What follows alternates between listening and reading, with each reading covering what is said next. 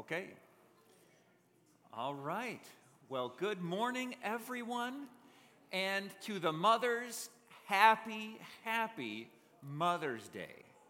At the end of service, we're going to do something with the children to honor each and every one of you guys. And then, of course, today we're going to be teaching a message related to motherhood. Today's message, I'm calling it MomGoals. And I know a lady who bought a nice Toyota Sienna minivan and then put that as her license plate. MomGoals, because she had always wanted one of those. And I've noticed, how many of you guys have ever seen the hashtag MomGoals? Have you ever seen that? Some of you guys? If you are not familiar with the hashtag world in social media, let me just explain to you for a minute. People put pictures of different things that they're doing, whether that's an awesome minivan, whether that's, a certain adventure with their kids or a certain way that they organize their spice cabinet, whatever it is. And other people, as they go through and look at that, they'll put on their hashtag MomGoals. Or people will put it up themselves as like, hey, mothers, check out this thing that I've accomplished that you might want to also accomplish. My wife loves back rubs. She seems to always get tense. And so I will sit by her and watch as she'll sit there and scroll through while she's getting a back rub. And I thought, this morning, the picture I want to give is of a mom going through social media looking for inspiration. Because that's what the MomGoals is supposed to be. This is supposed to be inspiration for something you might be interested in doing or accomplishing yourself. We're going to take out the Bible and treat it a little bit like a social media feed for a moment, okay? Not that it has everything in common, but I want to go through and I want to look for mothers and some of the characteristics that they had that are worthy of inspiring us. Does that make sense? Now, but here's the thing. When we go on Instagram, how many of you ever noticed everybody only puts the pretty pictures up? The Bible doesn't do that.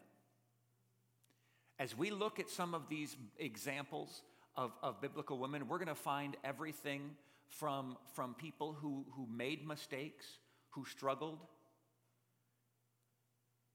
Even if we look at the lineage of Christ, have you guys noticed there is one of Jesus' great-grandmothers was a prostitute?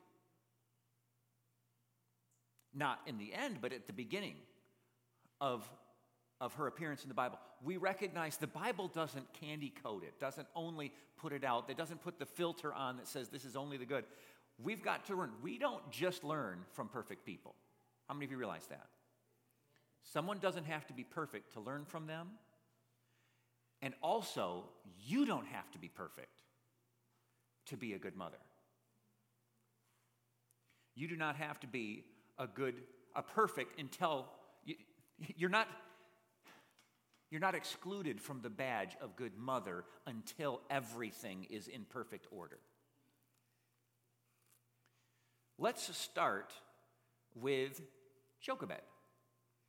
Jochebed was Moses' mother. Now, when we think about Moses, when I was a kid, I kind of thought of Jochebed as, well, she gave birth to Moses, but wasn't the princess Moses' mother, like for all practical purposes? But let's read this story, because when I read it as an adult, I began to realize that I had missed quite a bit. Exodus chapter 2, 1 through 10. Now a man of the tribe of Levi married a Levite woman, and she became pregnant and gave birth to a son. That's Jochebed. When she saw that he was a fine child, she hid him for 3 months. Why did she hide him for 3 months? Because at that point in time, the Pharaoh was afraid that a redeemer was going to come, that he also was afraid that there were too many Israelites that they were going to overcome. So he had made a law that said every male child was to be killed if they were Jews. Every Jewish male child was to be killed. So she had a baby. It was a boy. He was supposed to be immediately killed. She didn't. She hid him at risk of her own life for 3 months. How many of you realize that's quite a feat of achievement in and of itself? Because babies do not want to be hidden. But for 3 months, she hid him. And when she could hide him no longer, she got a papyrus basket for him and coated it with tar and pitch, and she placed the child in it and put him among the reeds along the bank of the Nile. Her sister stood at a distance so Miriam, Moses' older sister, stood at a distance to see what would happen to him. Then Pharaoh's daughter went down to the Nile to bathe, and her attendants were walking along the riverbank. She saw the basket among the reeds and sent her female slave to get it. She opened it and saw the baby. He was crying, and she felt sorry for him. "This is one of the Hebrew babies," she said. Then his sister, Miriam, asked Pharaoh's daughter. Now, when I was a kid, I listened to this story, and everything in the story was a coincidence. I just imagined that, first of all, I imagined that she had just put him out there in the basket, walked away, and wasn't going to think about anything again. And it just happened to float by where the princess was. And it just happened that the sister probably disobeyed mom and was spying. And it just happened. But as I got older, I don't think that it was all just happenstance. I believe that she was planning for this. Why did she put him in the river in that place? Why was Miriam still there? We know she was you've got to be an incredibly attentive mother in order to keep a child from being discovered for 3 months. We know she probably knew where Miriam was. And then this is what Miriam said. She says, "Shall I go and get one of the Hebrew women to nurse him, the baby, for you?" So, of course, the princess finds baby Moses, decides, "I want to keep him," but she didn't just have a baby. She's not nursing. Miriam says, "Could I go find someone who is nursing, someone who recently lost a baby?" "Yes," she said, "go." So the girl went and got the baby's mother. Pharaoh's daughter said to her, "Take this baby and nurse him for me. I will pay you." So the woman took the baby and nursed him. When the child grew older, she took him to Pharaoh's daughter, and he became her son. She named him Moses by saying, "I drew him out of the water." So Jochebed, she was a lot of things. She was creative. She was resourceful. She was nurturing. She was courageous. Just think a minute. Was that the way she wanted motherhood to be? Would she have planned it that way? Not really. But God did. God planned this. She didn't lose her place. Moses knew his siblings. He referred to them as his siblings. Interestingly enough, the princess is like a stepmom. She saw a child that she had no obligation to. None. But chose to step up. Some of you are step-parents. Some of you have step-parents. We can look and be inspired and recognize that it is admirable to see when someone will step up when they don't have responsibility. How many realize if it's your child and you don't take care of them, you can go to jail? We have a responsibility, a legal responsibility to our own children. But we don't have that to a stranger, to some other child. In fact, you grab somebody else's kid, take them home, you get in trouble, you go to jail. Step-parents are taking on a responsibility that they didn't have to take on. They are choosing to take that. Adoptive parents are choosing to take that on. And I congratulate every adoptive mother or every stepmother who has taken in a child that they didn't have to, but had looked and chose and said, I will take on that responsibility. And notice that she didn't begrudge the help she needed or that the child needed from the real mother. She actually arranged for that to be done. It wasn't a competition between them. It was a partnership to raise him.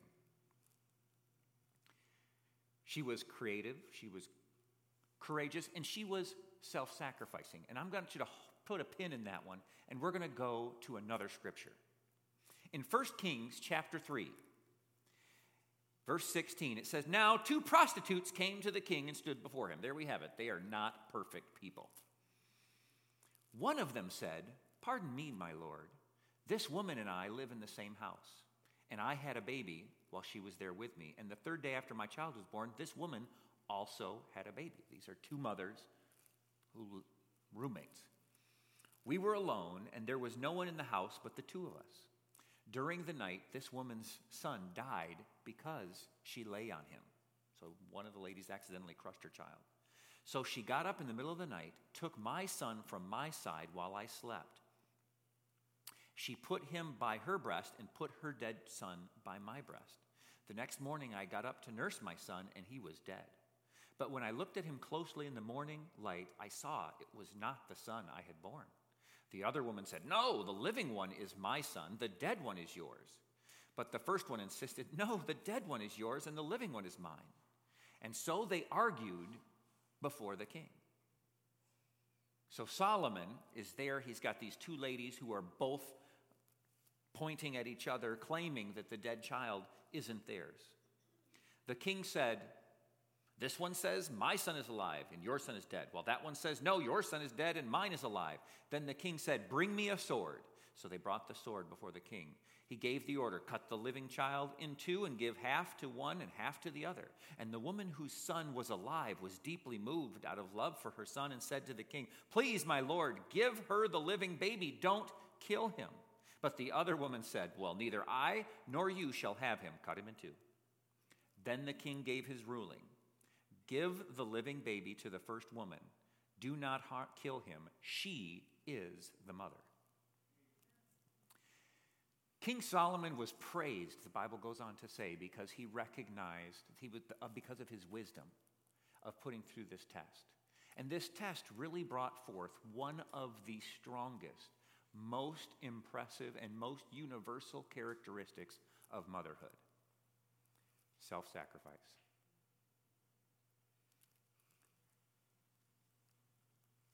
Every one of us can think of examples of things that our mothers did or didn't do for us. They were willing. That mother was like, No, even if I lose, as long as my child wins, I win. Mothers have a God-given superpower to care selflessly for their kids. My wife, I cannot count the number of times that she has declared herself absolutely exhausted. I'm going to bed early. I am just so tired. And then one of the kids comes, and the next thing she's over there making a second dinner. Or doing something. When I think of my own mother, I think of, she would make herself the sandwich with the loaf of bread out of the heels. How many of you realize it wasn't because she loved the heels? I thought for a little while as a kid, it's because my mom likes the heels. She likes those. No, it's not because she likes them. It's because she knew we didn't. And so she would take that and eat it herself. When she would cook, she would take the burnt cookies and she would eat those. And so many of you mothers here, I don't need to be told the stories to know that every single one of you have given up not just sleep, but different goals, dreams, expectations of how you thought things were going to go, and you did it for your kids. And we admire you for it.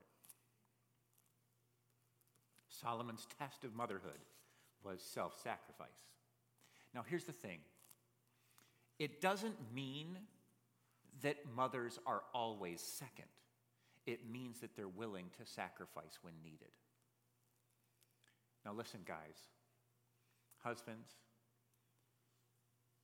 it is honorable how your wives or the mothers of your children want to give, but this is not something for you to take advantage of, but to support and to assist. Just because she's willing to eat the heel sandwich doesn't mean that you don't buy another loaf of bread. When we see that, and mothers, you don't always have to be second. A willingness to sacrifice when needed is not a necessity to sacrifice at every moment. Sometimes people get that feeling of, this is what I deserve. No, you deserve so much more. But God put it in you that when a sacrifice has to be made, mothers don't bat an eye. And we applaud that. Let's continue forward to 1 Samuel 1, 12 through 19. This is the story of Hannah. Now, Hannah lived in a time of polygamy, so she was one of two wives, and the Bible actually describes the other as her rival, because the other wife had children, and she did not. But her husband, the Bible says, loved her dearly and cared for her dearly and brought her double portions. And I didn't want to read the entire section for time's sake, but she desired to have a child. And in verse 12, it says, as she kept praying to the Lord, she'd come to the temple. Eli, the priest, observed her mouth. Hannah was praying in her heart, and her lips were moving, but her voice was not heard. And Eli thought she was drunk. And he said to her, how long are you going to stay drunk? Put away your wine. Oh, not so, my lord, Hannah replied. I am a woman who is deeply troubled. I have not been drinking wine or beer. I was pouring out my soul to the Lord. Do not take your servant for a wicked woman. I have been praying here out of my great anguish and grief. Eli answered and said, go in peace, and may the Lord God of Israel grant you what you have asked of him. She said, may your servant find favor in your eyes. Then she went her way, ate something, and her face was no longer downcast. Early the next morning she arose, worshipped before the Lord, then went back to her home in Ramah. Elkanah made love to his wife Hannah, that's the father, and then the Lord remembered her. So in the course of time, Hannah became pregnant and gave birth to a son. She named him Samuel, because I asked the Lord for him. The story goes on, and he lived with her until he was of an age when he could go and begin to apprentice in the temple, and she had promised that she would dedicate her son to the Lord, and he became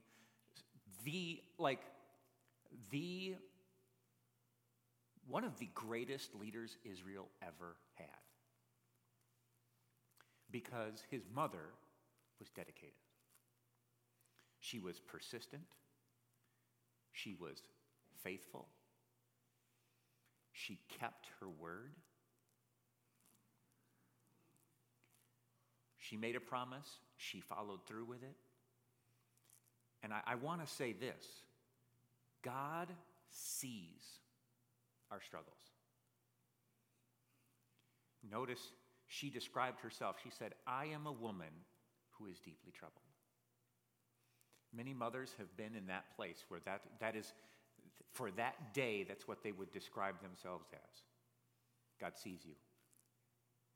He saw you in that moment. No matter what other people looked and thought they saw, and they thought that you were drunk, or they thought that you were crazy, or they thought that who cares? God saw you. He heard you. Whether anybody else heard the words, he heard you. He's listening. And he wants to answer your prayers. To the mothers who want to pray effectively, I want to encourage you, come to these prayer intensives that Emily is leading. Last Thursday, this Thursday, and a couple Thursdays going forward, a total of 5. We're talking, or she is talking, about effective prayer. And you do not want to miss it. As Adrian shared with us a little bit ago, this Thursday we're having Jessica Jones, pastor from Trees Church. She'll be coming. God healed her of 4th stage cancer, stage 4. And she's going to be sharing with us. You won't want to miss it. 1 Kings, chapter 1, verse 11. This is the story, well, not the story, this is part of the story of Bathsheba. Now, when I say Bathsheba, what do you guys think of? What's that? I didn't hear the word. David. You think of David and Bathsheba. And when we say David and Bathsheba, well, we think of how their marriage started. How she was actually married to someone else, and David saw her and wanted her, and so he invited her to the castle. They had an affair. She got pregnant. Her husband was out at war. David was embarrassed. He called to have the husband brought home, thinking, well, if the husband visits, then he'll think he's the father. Well, the husband didn't do the husbandly thing because he felt bad that his soldiers weren't able to come home as well, and so then his trick didn't work, so then he told someone else in the army, I want you to put Bathsheba's husband where he's going to be killed in battle, and he died as a direct result of David's command. So David killed him. That's the intro to Bathsheba. She wasn't perfect.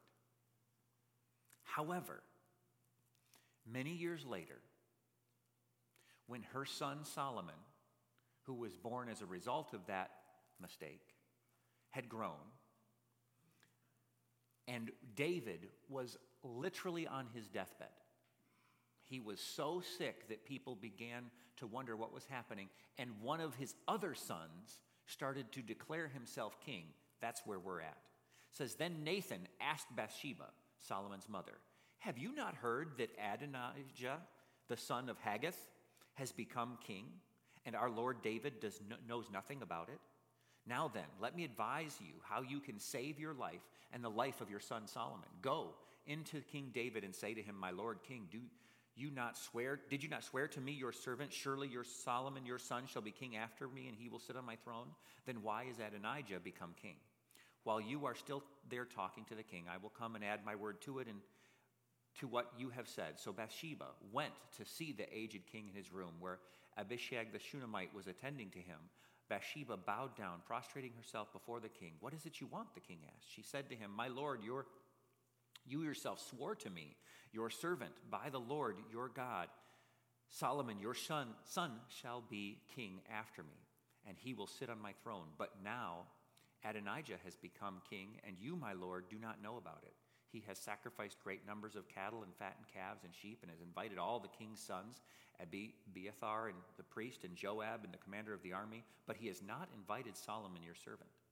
My lord, the king, the eyes of all Israel are on you, to learn from you who will sit on the throne of my lord after the king after him. Otherwise, as soon as my lord the king is laid to rest with his ancestors, in other words, as soon as he dies, I and my son Solomon will be treated as criminals. So Bathsheba went before the king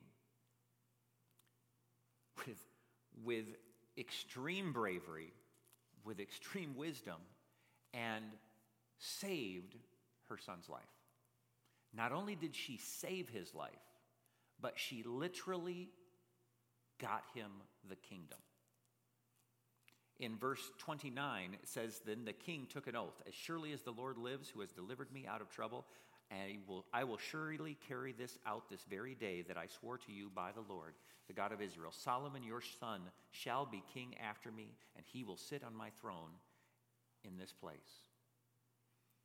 She literally won the kingdom back for Solomon.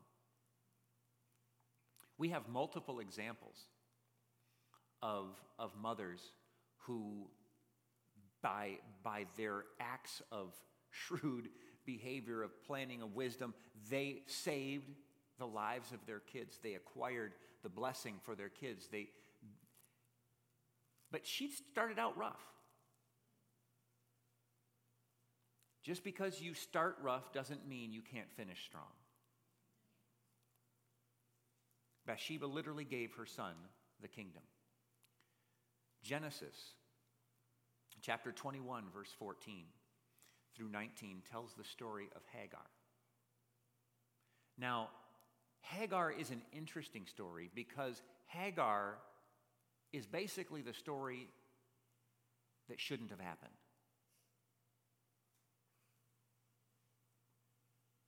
Hagar should not have happened. God promised Abraham that he would make him father of many nations. And Abraham was married to Sarah, and God had promised that she would be the mother. But Abraham was confused. Sarah was doubting. And Sarah told Abraham, listen, we're not having any kids. You should probably just have a kid with the servant. Maybe God can use that child. Hagar was the servant. Ishmael was the child. And for a split second, they thought maybe that's going to work. But then God came through on his promise, and Sarah had a child. Well, you can imagine this is one of those not mom goals. We'll call it the reverse, inverted mom goal. Sarah became jealous, angry, bitter, hateful. And she insisted that Hagar be sent away. So Hagar and her child were banished from the camp. Let's pick up where that says. It says, early in the next morning, Abraham took some food and skin and water and gave them to Hagar. He set them on her shoulders and sent her off with the boy. She went on her way and wandered in the desert of Beersheba. When the water skins were gone, she put the boy under the bushes, then sat away about a bow shot away, for she thought, I cannot watch the boy die. And as she sat there, she began to sob. God, hearing the boy cry, and the angel of God called to Hagar from heaven and said to her, what is the matter, Hagar? Do not be afraid. God has heard the boy crying as he lies there. Lift up the boy up and take him by the hand, for I will make him into a great nation. Then God opened her eyes, and she walked to a well of water. So she filled the skin and the water and gave the boy a drink. Now, Hagar was a single mom with no help. She was banished. She was sent out. God saw that situation. There was nothing about how she got to that situation that was right. It wasn't like, well, you know what? Because I got there, honestly, everything about her circumstances were wrong. But she called out to God. God heard her. God heard the child. God blessed them. Ishmael is considered to be the father of the Arab nations.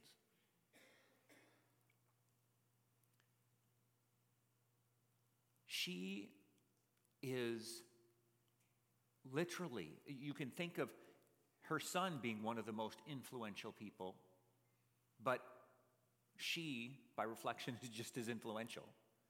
She raised him. And much of the Islamic community all claim to be his descendants. He was extremely influential. She persevered. She persevered. Motherhood is not for the weak, and every mother in here knows it. From day one, It is challenging. But God hears you. God sees your struggles. Psalms 56, verse 8 and 9 says, record my misery, list my tears on your scroll. Are they not in your record? Then my enemies will turn back when I call for help. By this I will know that God is for me. Another translation puts it this way. Instead of saying, record my misery, it says, take note of my lamentations. God is watching. God is watching. He sees every moment, the moments we put out there for the world to see and the moments that we pray the world never sees. He sees all of them, and he cares deeply. He says to you, call out for help. Ask him. The Bible says they have not because they ask not. He does care.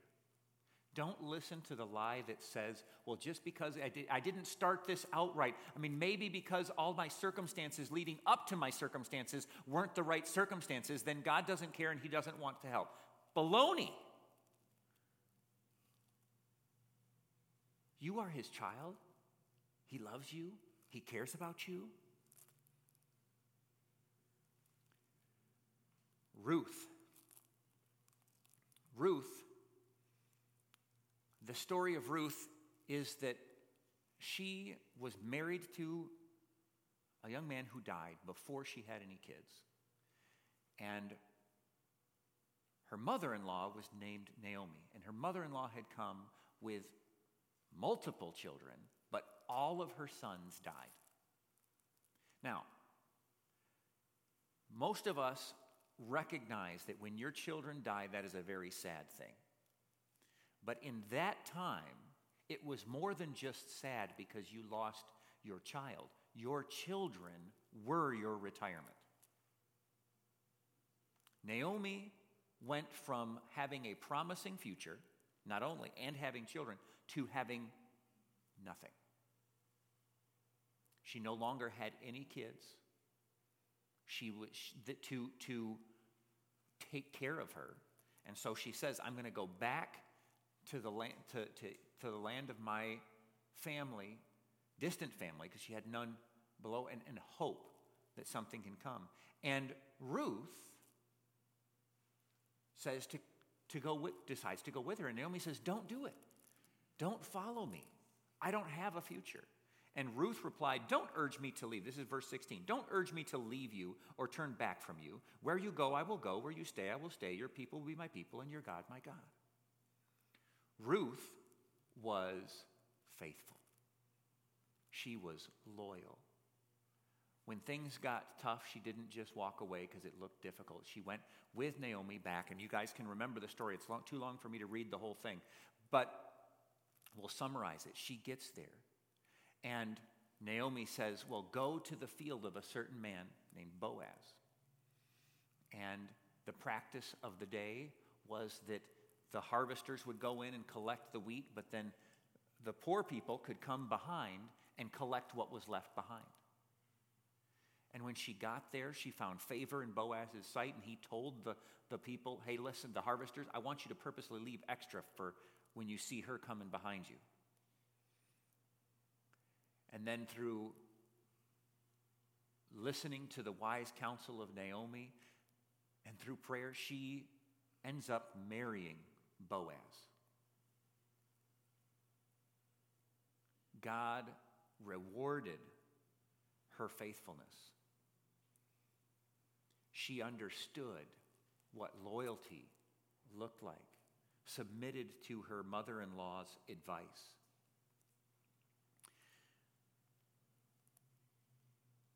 I've got a few other examples, but I'm going to jump to Proverbs 31. Proverbs 31 is famous as the chapter that describes the virtuous woman. And as I read through here, I'm just going to throw out some of the hashtags that we would notice if we were looking at this woman. And then at the end of this, we're going to honor each of the mothers. And I don't know if you knew this, but in the original language, Proverbs 31, starting in verse 10, is an acrostic where the alphabet starts, and then they list a quality for each letter of the alphabet. Or like they poetically reference something about her. I shouldn't say it's a quality, but they poetically reference something about her that coincides with it. It's an acrostic. So it's kind of cool. Doesn't work out in English, so we'll skip that. But a wife of noble character who can find. Her worth is far more than rubies. Her husband has full confidence in her and lacks nothing of value. Hashtag trustworthy. She brings him good, not harm, all the days of her life. Hashtag kind. She selects wool and flash and works with eager hands. She is like merchant ships bringing her food from afar. She gets up while it's still night and she provides food for her family and portions for her female servants. Hashtag industrious. Hashtag diligent. She considers a field and buys it. Out of her earnings, she plants a vineyard. Hashtag financially savvy. She sets about her work vigorously. Her arms are strong for her tasks. Hashtag fit mom. She sees that her trading is profitable and her lamp does not go out at night. Hashtag business-minded. In her hand, she holds the distaff and grasps the spindles with her fingers. She opens her arms to the poor and extends her hands to the needy. Hashtag generous. When it snows, she has no fear for her household, for all of them are clothed in scarlet. Hashtag prepared. She makes coverings for her bed. She is clothed in fine linen and purple. Hashtag fashionable. Her husband is respected at the city gate, where he takes his seat among the elders of the land. Hashtag influential. She makes linen garments and sells them and supplies the merchants with sashes. Hashtag creative. Hashtag crafty. She is clothed with strength and dignity. She can laugh at the days to come. Hashtag dignified. Hashtag brave. Hashtag sense of humor. She speaks with wisdom and faithful instruction on her tongue. Hashtag wise. She watches over the affairs of her household and does not eat the bread of idleness. Hashtag not lazy. Her children arise and call her blessed.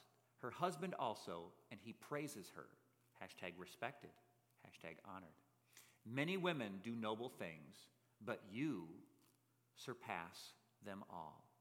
Charm is deceitful and beauty is fleeting, but a woman who fears the Lord is to be praised. Hashtag fears the Lord. Honor her for all her hands have done, and let her works bring her praise at the city gates. Hashtag praiseworthy mom. We want to thank you guys. If every mother in the room, would you please stand? Every mother in the room, please stand up. All right. The kids are coming from back here. They want to give you guys a flower. I just want to recognize you. Thank you for so much, for everything you do, everything you have done, everything you gave up, everything you did. We just recognize that you guys are beyond anything our words can say, to just be grateful to every one of you. I want to pray a blessing as soon as all the flowers are out. All right? Did every mother get a flower? Have we missed anybody? Okay. Hey, get one to her right here. She's got the baby. He's in there. Or they are in there. It's twins. All right. Let's pray. Dear Heavenly Father, we just thank you.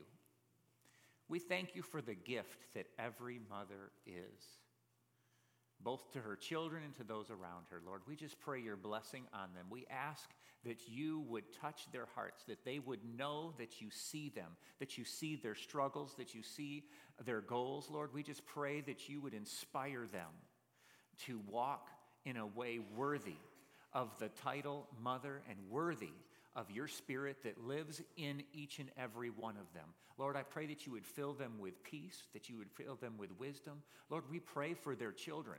We ask that they would be protected, that you would raise them up to fulfill the purposes for which that they have been born. Lord, we just thank you for each and every mother here, whether that's stepmother, adoptive mother, future mothers as well, Lord. In Jesus' name, amen. Amen. Thank you guys so much for coming today. We deeply love and appreciate you guys, and hope you can make it on Thursday. It's going to be good. Husbands, make sure they can make it. That can be one of your Mother's Day presents.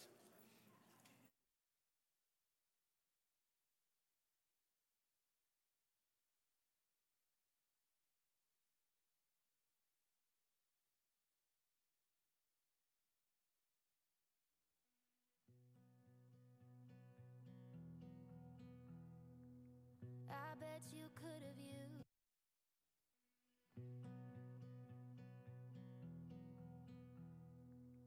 I bet you could have used a minute, just a little time alone. But you let me be your little shadow, following wherever you would go. Then I got a little older, and you gave me space to grow. I don't ever seem to tell you enough, but I want you to know, when God